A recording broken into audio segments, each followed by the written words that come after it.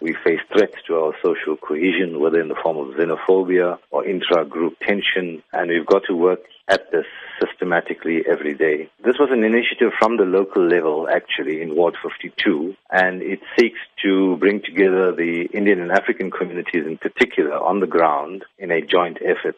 I think building unity and cohesion between our different communities on the ground is a critical thing. And of course, that particular area 52, Gandhi settlement, Bambai settlement, Inanda portion areas, and then the borderline of Phoenix, I think, is a kind of front line for interaction. Of course, there's a lot of integration since 1994, but the divisions are still there, and we need to constantly work in bridging that divide. It is indeed challenging times for us as a nation, but how do you believe this walk will unite South Africans from different walks of life? The event can't be the beginning and end of it. It's a process.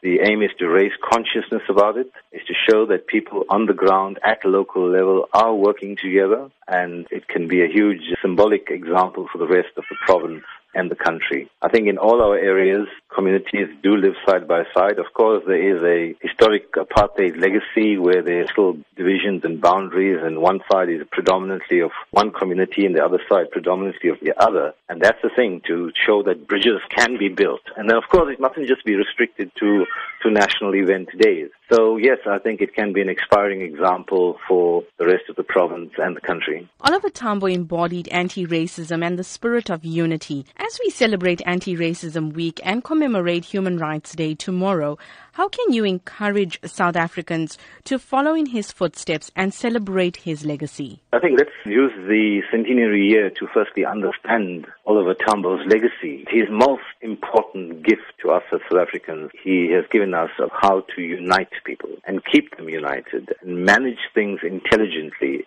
with a deep understanding of our history and the need for this unity in diversity. We'd like to urge those who can do so to meet at the Gandhi settlement on Tuesday morning at 9 o'clock. It's not a long walk, but just come and show your presence there, that you want to be part of this bridge building. You want to honor Oliver Tambo. This can be a critical building block to the social cohesion efforts in the province.